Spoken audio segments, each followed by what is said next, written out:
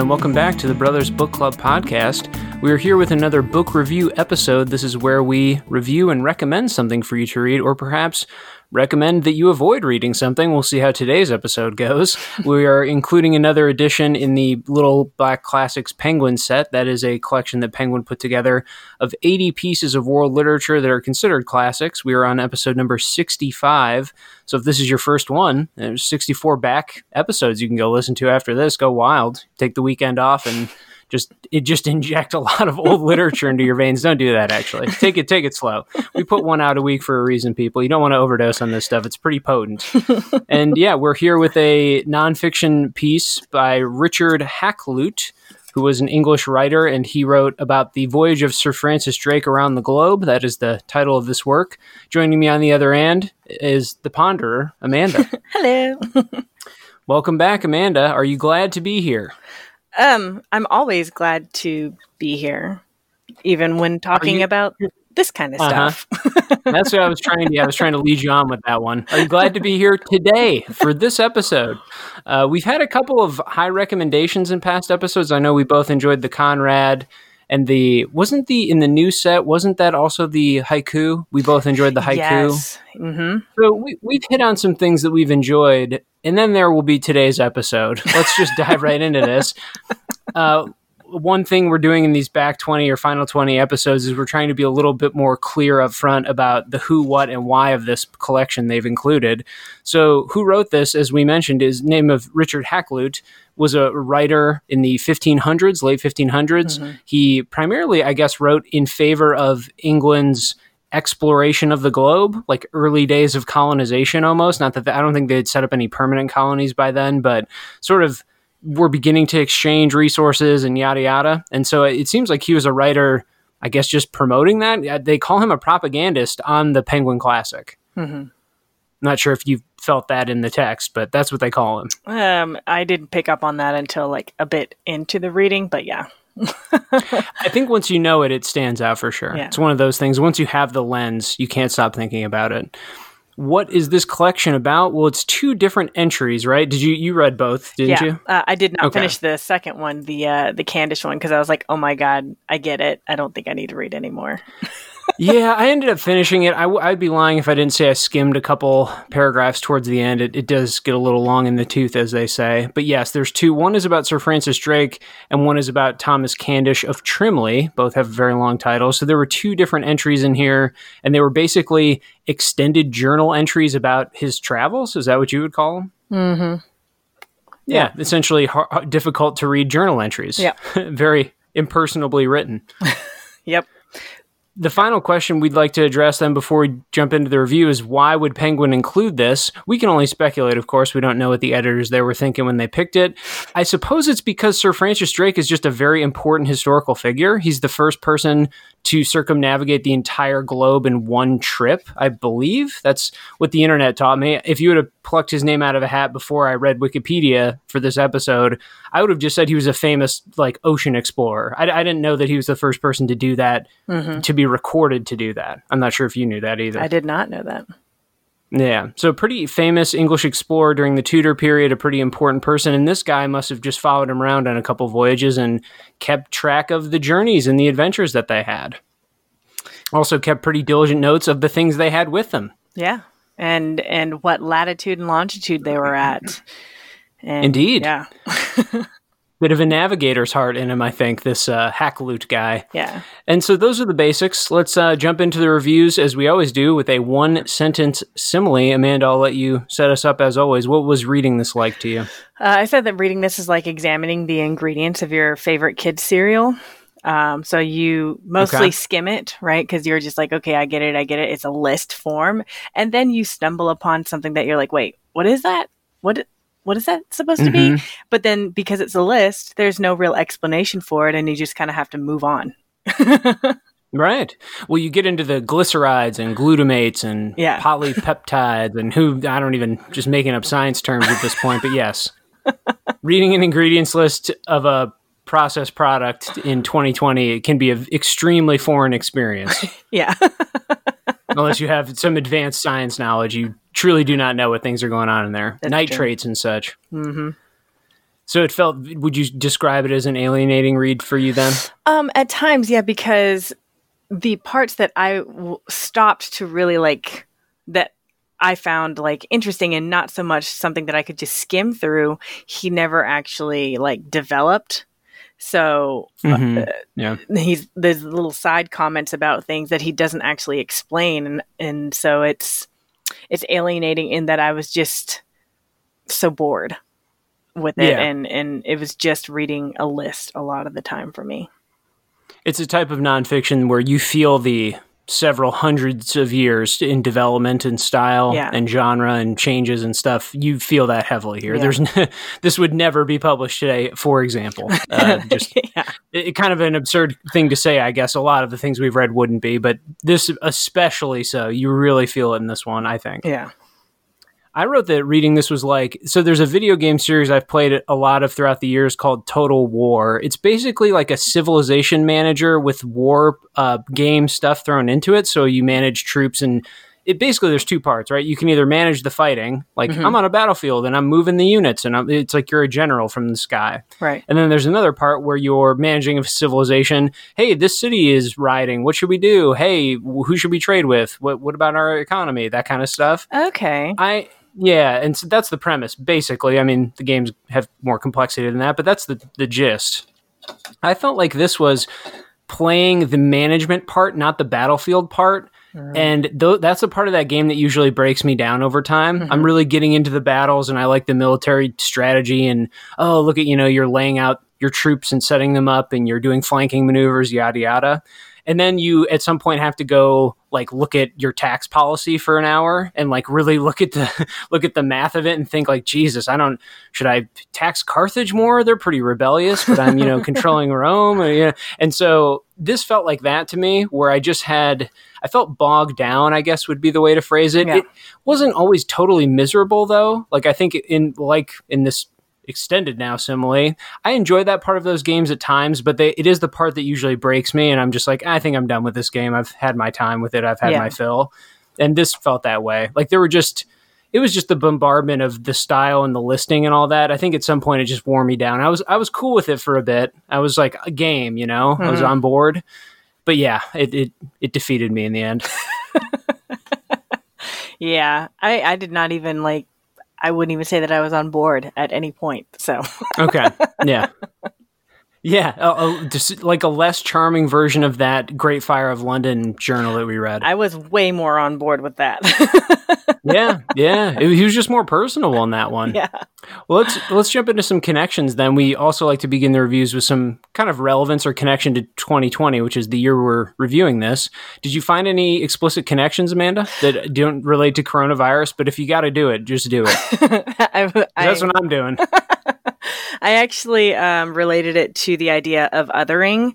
Part of the propaganda is to kind of talk about what he kept referring to the natives as savages and stuff like that. So just making people that you don't understand and aren't familiar with, and you're not a part of that particular group, just making them seem lesser in a lot of ways. And there's a lot of white male supremacy going on in here, and it's all very blatant racism and everything. And I just thought that related a lot to a lot of our social movements today and the way that people are trying to tackle those issues. Yeah, and it's striking to see it so out loud and so direct, though. Yeah. I don't know. In 2020, you can find it pretty out loud and pretty direct, too, if you don't have to look very hard for that. Yeah. You don't really have to go upturn many rocks to find that. But this is blatant in a sort of... I would describe this as, and I can't back this up 100% historically, because I know there was some exploration and some intercontinental traveling, obviously between the connected continents for sure, or not even the transoceanic stuff. But this kind of reads like first contact stuff. Mm-hmm. Like we didn't even know. I mean, it's funny though, because they mention ports that they know people have been to, but then when they go there, sometimes the interactions with the people there, it feels like the first time they would have ever encountered them. He describes them in that way. Sometimes he'll jot down things about their social hierarchies and structures and stuff like that. Right. So it feels kind of like an anthropologist at times, but a racist one for sure. For sure. There's no question. It's explicit in the text. So but it does have that feeling of it lacks the subtlety and the veiled language that you would come to expect now. It's just, these people are alien to me and I will treat them that way. Yeah. Super, super racist Star Trek, with some added like commentary on the superiority of the culture and like lies about about how everybody just automatically wants to join the Federation. I also found it, that's good. Well said. I also found it odd that for each of peoples they encountered, which seemed pretty varied, they always seem to be able to like communicate with them. He never explains if they have a translator or multiple translators. And unsurprisingly, most of the encounters end up with the peoples they meet believing they are gods of some kind, or that they, it's like, we were given many things and they bowed to us. They tried to make us their king, yada, yada. Some of them just shoot them with bows though, which is fair. A lot of them did. Yeah, and especially in the second, in the Candish one, a lot of that stuff happens. Yeah. But yeah, it felt underexplained in a way that propaganda generally tends to lean to. So I think that made sense. I think we've danced around the text pretty well up to this point. Let's just dig into some quotes. This is when we like to get into the clarifying part of the pod where we dive in deep. Try not to spoil anything. In this case, that feels odd to say because who knows what we could spoil here. Amanda, why don't you begin us with a quote that struck you from the Hakluyt? Sure. So I pulled, I think just one quote from the Candish one, and then two quotes from the Drake one. So I will go with a positive thing, just to go ahead and get that out of the way. Very flattering of you to do so. So the quote is, "On both sides of the straits, there are vast mountains covered with snow, their tops reaching in many places to great heights, having often 2 or 3 ranges of clouds below their summits. The air in the straits was extremely cold, with almost continual frost and snow, yet the trees and plants retained a constant verdure, growing and flourishing in spite of the severity of the climate." And then he goes on to talk more about the what he sees there. But what I pulled this quote because I enjoyed some of his descriptions, not all of them, but some of his descriptions of what he sees, because that's the only time that we actually get to see any real, like, that's when he like takes a pause from just listing things to actually like get into some details. And so I just clung on to those pieces whenever they came up. And so that's an example. So when he does describe, it's kind of like it's like a breath of fresh air there where you can kind of relax from the tedium of the rest of the reading. And it's a work devoid of personality or style. Yeah. I would say, I think there are stylistic elements to it, but they're not, I don't know, they're not very striking or personable or something. Yeah. And compared to any other popular today nonfiction that features like firsthand accounts, boots on the ground, et cetera, yeah, this is, you're going to be just looking for scraps of interesting writing. Yeah. It's mostly very functional. Let me throw in a quote then. I also tried to pick one that was positive, quote unquote, but it's, I don't know, it's complicated. I'll read it and then we can discuss it. It was from the second account as well, from the Kaddish one. It says, "For example, if their king commanded them to undertake any exploit, be it never so dangerous or desperate, they dare not nor will refuse it, though they die every man in the execution of the same. For he will cut off the heads of every one of them which return alive without bringing of their purpose to pass. They never fear any death. If any of them feeleth himself hurt with lance or sword, he will willingly run himself upon the weapon quite through his body to procure his death more speedily, and in his desperate sort end his days, or overcome his enemy." That is a description he gives of a native tribe that they encounter, I believe in South America. I think, did all of this take place in South America for the most part? Some of it also took place, I think, in like Africa. Oh, okay. Oh, I guess they do. Does he mention the Cape down there? Like what's the southern, is it called the Horn? Yeah. Cape Horn, something? Okay. Yeah. Certainly, I guess I'm just steering this toward not the European places they would have known well, basically. Like, he clearly knows a lot about Spain, Portugal, and England. Yeah. And those are the places that he, where he clearly is familiar with the cultures and peoples and history. And then everywhere else is kind of just like, we met another group of people and they had these odd habits. It's again, sometimes veiled and racist and sometimes just outright so. But this quote, it's interesting.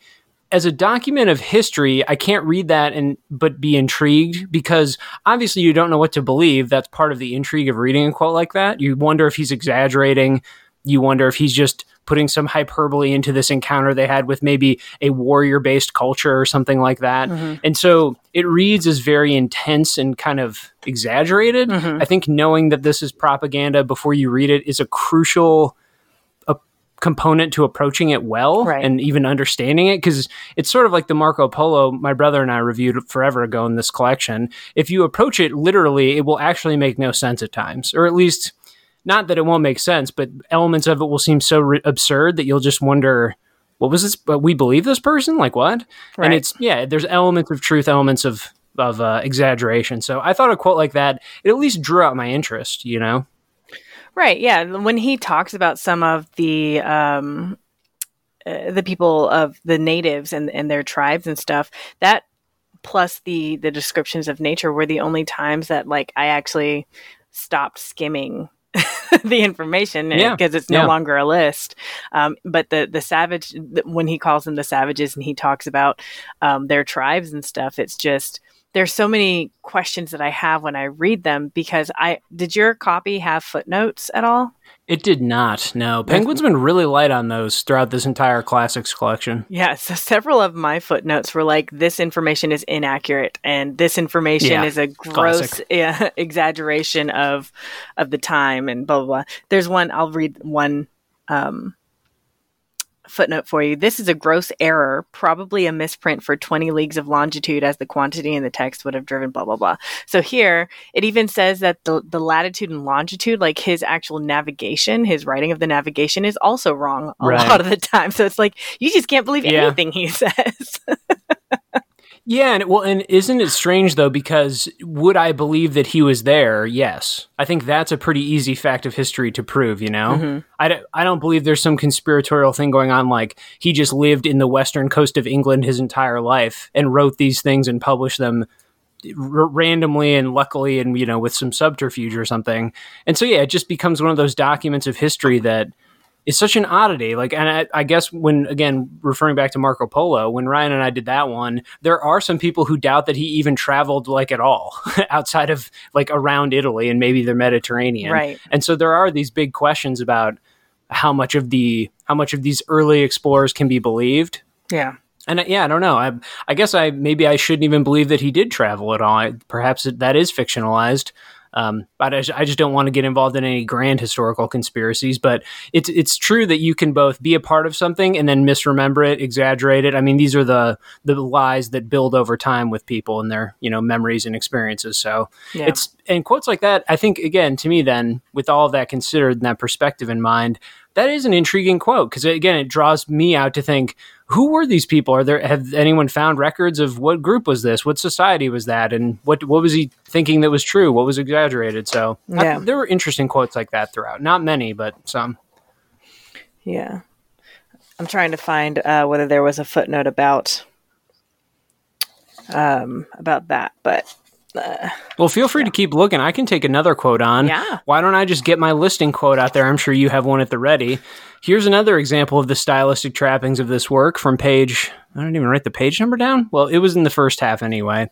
Early on, it says, quote, "At sea, our general rifled the ship and found in her good store of the wine of Chile and 25,000 pesos of very pure and fine gold of Valdivia, amounting in value to 37,000. Is it ducats or ducats of Spanish money? Yeah, ducats. Ducats of Spanish money.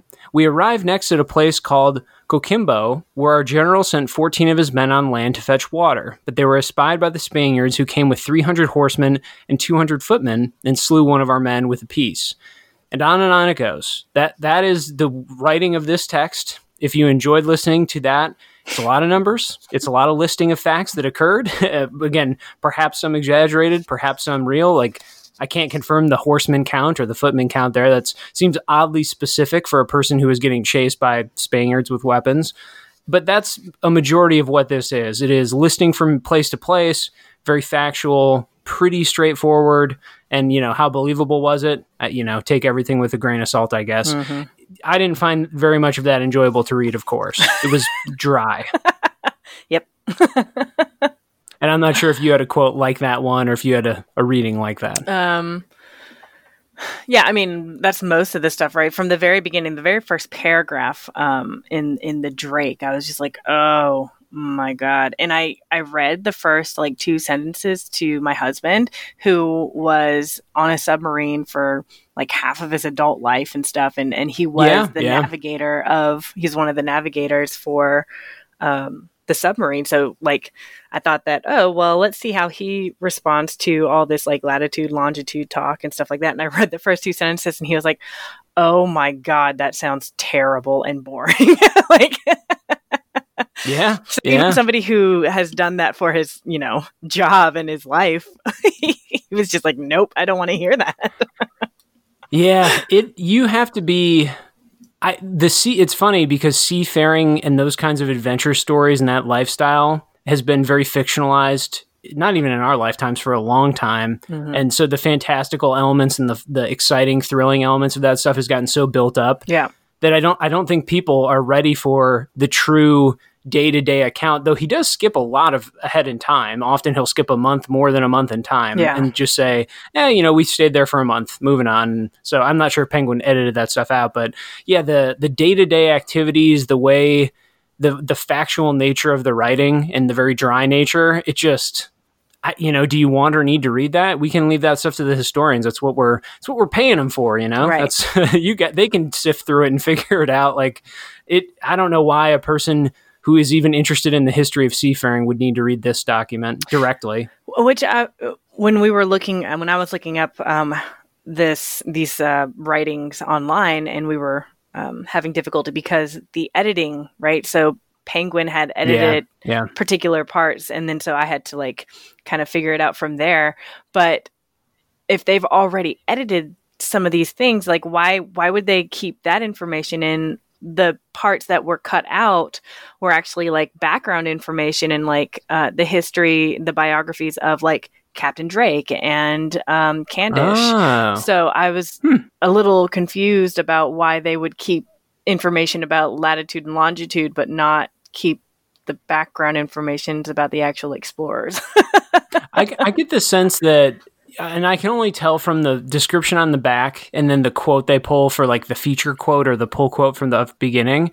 It seems like they wanted stuff from around the world. Like it seems like they didn't want to keep anything about England or biographical things. They mostly wanted, when he was elsewhere, what was he writing about, basically? When he was not in or around England or talking about the people that he was with and profiling them, right. What was he writing about? And so that's the sense that I get, but it certainly didn't mean he made it interesting or approachable for a person 400 years later to be reading this. It definitely was not written for us. That much feels quite clear as you're encountering this. Yeah, but I did notice as well that, so this is supposed to be propaganda where he's talking about how amazing England is and that all these natives are like the kings and chieftains of other natives are like bowing down to the majesty of Queen Elizabeth.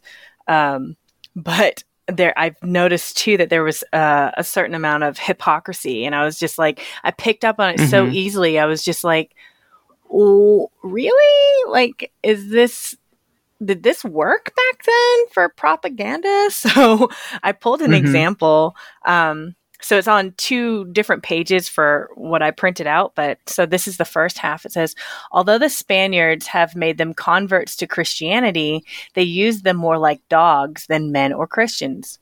Okay. And then he goes on to talk about how the English plundered and burned down Puna, which was ruled by a Christian chief because he married a Spanish woman.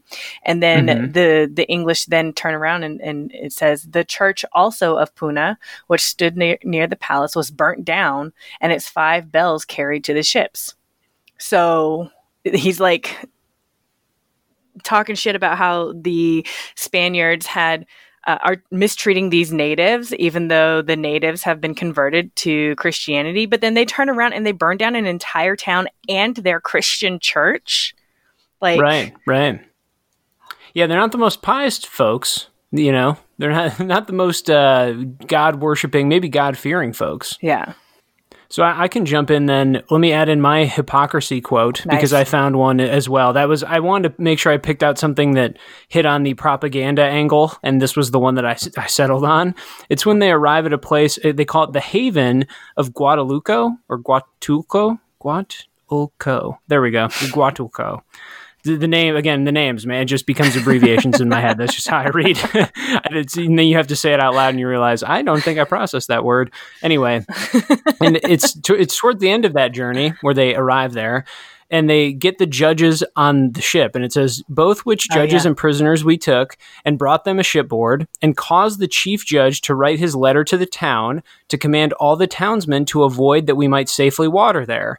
You stop there and you think, okay, well, they're strong-arming the judge, like, welcome us, give us some supplies. Then the immediate next sentence is, which being done, they departed and we ransacked the town, which I thought was such a hilarious and ludicrous transition that I almost read it and laughed, and I think you can only laugh at history when it's maybe, 400 years in the past or whatever. Yeah. I don't know what the statute of limitations on laughing at an awful thing is, but you can't read a sentence like that and just think, this person wasn't even trying to hide this. Like, he just said they lied to them and tricked them, and then they, pillaged their town anyway, and they took whatever they wanted. Yeah. And so, as a work of propaganda, it's odd then because you would expect it to be more subtle, but it's at times it is, and then at times it's just not. They just come across like the conquering, pillaging type. So I don't know. It was such an odd document to read for that reason. And it's crazy too because it's a lot of the pillaging and the plundering is almost written in list form too because it happens so often. Yeah. Well, and then we took then we got some bushels of hay and they had a barrel of silk. Great. And we took 5 barrels it weighed a ton. We took a ton of silk and we put it on our ship. Yeah, it's a lot of things like that. Did you have any other quotes then? Because I feel like I think I got in all of mine. Did you have another one to discuss? Just, I guess I have one more, and it's just to point out that even something that could possibly be interesting, like a side story or something, he never actually fully explores. He just drops it in and is like, yep, okay, well, there's that fact, I guess, and I'm going to move on to listing some more stuff. So This one is from the Drake reading, and it says, they were supposed to, the natives had promised that they were going to come back and, like, give them some stuff, but instead but they perfidiously, great word, made him a prisoner, threatening to stab him if he made any resistance. They then mounted him on horseback and carried him into the interior, but he was afterwards sent back in safety to England. And that's it. Yeah. You're just like, really? That could have been really interesting. Like, what? Yeah, it falls off a cliff there. Yeah. They did that earlier too, or he did that when they were going through some strait or some pass, and they just found a dead person in the water. Yeah. But that's all it's just like, and we saw a dead man in the water. And okay. No follow-up. I mean, I guess they weren't detectives. They probably didn't investigate it. Yeah. But yeah, there's little oddities like that, which now that we say it, it almost makes it more, I don't know, appealing to read, but it didn't carry it. The whole thing felt too heavy and boring. Right. So. If he had gone through the trouble of like explaining like, oh, and this is what he saw in the interior and this is what they did to him while they had him, like I would have found that way more interesting. Yeah, I agree. The style does not carry this one.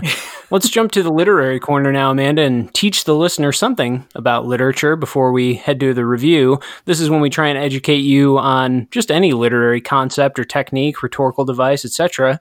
It was really tempting to do journal again, but we've done journal before, and we're trying not to repeat these. And so you pulled propaganda, which I think works perfectly. Do you want to run us through what propaganda is? Sure. So propaganda, according to Wikipedia, is information, especially of a biased or misleading nature, used to promote or publicize a particular political cause or point of view. So essentially telling half-truths or manipulating truths or just straight up lying in order to make someone or something seem amazing and great. Yeah. I think so as I said earlier, this work really changes, I think, once you know that it is propaganda, and then once it's been historically categorized and accepted as a work of propaganda, I think the readability comes up a bunch when that happens. I'll add in quickly, because I did pull some stuff from the Penguin Literary Dictionary about propaganda. And here's a couple things from their definition. It is a term lifted from a committee of the Roman Church responsible for foreign missions set up in 1622. So it's frankly, a pretty old term. Yeah. If an author sets out to make a case for a particular religious, social, or political point of view, through the medium of a play or novel, or I guess short story, for example, and he is seen to be doing this, and contrives character and situation to suit his thesis, then it might say the resulting work is of propaganda. And basically, it concludes their definition, propaganda is devoted to the spreading of a particular idea or belief. Mm-hmm. And they also mentioned, I didn't pull this quote, but I'll just paraphrase it. They also mentioned in their definition how propaganda generally does not hold up over time because it sacrifices human depth or universality for just a short-term goal. It wants to achieve something so immediate that it doesn't think, how will this hold up as art in the course of human history, essentially, which is a pretty lofty description. But I think that, I don't know. I mean, yeah, definitely. And some propaganda, because we know it to be so, will hold up over time. I'm thinking of in American education anyway, the iconic, and I say that really hesitating, but it's true because of how often it's referred to, the iconic propaganda of Nazi Germany will be taught forever. I mean, you will see those images that they used, the pamphlets, the pictures, on and on and on, the color, the way they use color and exaggeration and caricature and all that stuff. Like, that stuff will be taught in history class forever until we stop teaching history or somehow. And so, yeah, I guess propaganda has its place. Obviously, when it's at its most dangerous is when you are living in the time of it. Mm-hmm. You know, whatever the propaganda of your era is the stuff you should be most concerned with. Once you remove yourself like this, a couple hundred years, it just becomes, I don't know, an intriguing historical document, kind of interesting. I thought the propaganda angle in this was the most interesting to think about. Yeah. So what did you think they were trying to propagate then? I suppose that the English were doing like admirable, adventurous kind of seafaring, especially compared to Spain. It seems like the Spain and the Portuguese were the ones they were competing with. And so it was just kind of like, look, and there's even a point where they go out of their way to talk about how they made it to some land first. It's like, we put our flag down, or we left a plaque there, or something like that. So it just seemed like, here's proof that England is seafaring in a better, more effective way than anyone else. We're being fair, although, I don't know. I don't know. Even they reveal that they weren't. At times, I'll let them define what they mean by fair. But yeah, sort of like, we're bringing our justice to the world, yada, yada. Just that early colonialism stuff, roughly speaking. Yeah, I agree. But I could see that. I don't know how effective it would have been, but I think it would have immersed people in such a foreign notion of this, like, I'm traveling the entire world. Mm-hmm. And so, there's a bit of escapism to it, I think, in that way too. I suppose at the time, if you were an English person reading this, you'd think, wow, we're pretty impressive. Look at us as a civilization. We're like better than Spain. Mm-hmm. So yeah, I'm not sure if it affected me in that way, but given that lens, it's far more interesting to read. Yeah. I also noticed that they also were trying to push that they were like almost ordained by God, right? That it's an approved mission through God in order to essentially defeat and outplay the Portuguese and the Spaniards. Mm-hmm. Yeah, I think without that angle, I don't know. To me, I almost wanted more religious, just boisterousness, and like zealotry. It even, I didn't pick up on that stuff too often. It does come up though, a couple of times. Well, whenever they do something, he does say like God would have wanted, or apparently God didn't want that. I just wanted, I guess, more of that stuff to be directly about the peoples they encountered. Yeah. Again, I say that not as like, I like colonialism and religious zealotry. I just think this far removed, I almost wanted it to be just like more hyperbolic in a way. I think it would have made it more of an absurd and intriguing read. And so, yeah, I don't know, kind of the staid nature of some of it almost pushed me away from reading it. And yeah, I don't know. It was, again, this is almost an absurd thing to say considering it's like an explicitly racist document of propaganda, but it did feel reserved at times and kind of just boring, like very content to just list off stuff and not really, I almost wanted it to be more opinionated. It would have made for a more fascinating and engaging read, if not like a really offensive one 400 years later. Yeah, I completely agree. It's even though there are some elements to it that could have been really interesting and really good for like study about the mindset of that time and the mindset of the author, it was just because of the lack of detail there and the lack of personal commentary that it fell flat. And it just seemed like he was just, even with talking about certain anecdotes, it was just like he was listing and just writing down a date like Pepys did at the beginning, like just a day-to-day entry of like, well, the weather is this today and we're at this latitude. Oh yeah, by the way, some dude got killed. Okay, next day. Yeah, yeah. Oh, Bob, you don't know Bob. Don't worry about Bob, but he's dead though. But it's fine. Yeah. I'm sorry to my Uncle Bob who may listen to this. That's just become my default man name. If I use it when I'm teaching or tutoring all the time. It's like the first name I pick. I don't know why. To me, it's like it's like the average human name is Bob. Yeah. Even though I think that's just objectively very wrong. It may have been like 50 or 60 years ago, but I don't know. Yeah, I use that name all the time. Anyway. Let's move to the review part of this episode. Then I think we've done our deep dive and due diligence. Let's go to the Russell French in Memoriam, So What's Good About It segment. And we do have to give genuine praise here in this segment to this text. I'm going to go first because I've basically done mine. I'm just going to say it in one sentence and repeat everything I just said. As soon as you know this is propaganda, a lot of the encounters do become kind of fascinating. And the way he writes about peoples and he approaches them is then I consider it to be kind of intriguing to analyze it that way. So I did enjoy that part of it. I said that I enjoyed some of the descriptions of the natural setting. Yeah. And there was some. Yeah. The mountains, like you read earlier. Yeah.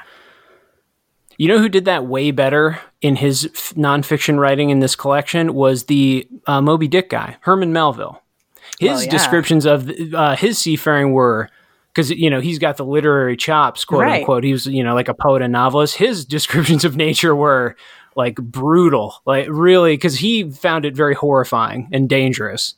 And so, I remember I loved reading that. That was a 3-star one in the collection for me. Anyway. I think it's telling, too, that he is, a revered novelist and short story writer. So Hakluyt, I think, only wrote nonfiction. So, okay. Yeah, and he was a minister, like you mentioned before we started recording. Yeah. Let's move then to the numerical ratings. We do like to rate on a 3-point system here. For whatever reason, we've kept this going. I like the system, but I don't know why the numbers exist still. Here they are. A 1 means, I almost want to do, maybe we'll do it with it today. Okay, here's the 3-point system we're going up with without numbers. Either don't read this, 100% definitely read this, or maybe read this. It's a yes, no, maybe system. That's really what it is, folks. The number has always been an artificial thing. I don't know why. I think because, I don't know, I come from a background of like reading gaming magazines as a young person, and they always did like number systems. It's kind of like movies. It's like the star thing, It's like, oh, three points or 5. Anyway, basically it's a yes, maybe, no system, Amanda. I'm going a hard no. Do not read this. No need. If you're interested in the adventures of the ocean, just watch a good movie or whatever. I don't know, Pirates of the Caribbean or Master and Commander, take it how you want. But I don't think this is going to do much for anyone other than historians. And if you're interested in the history of Sir Francis Drake, you could probably find a better like collected account of many different things from some historian. Yeah. So it's a no for me. Yeah. That's a definite no. It is so dry. It is not entertaining. It was not entertaining me at all. And it actually reminded me a lot of when we read Sinbad the Sailor, the just listing and the tidbits of possibly interesting ideas and possibly interesting anecdotes that are never explored.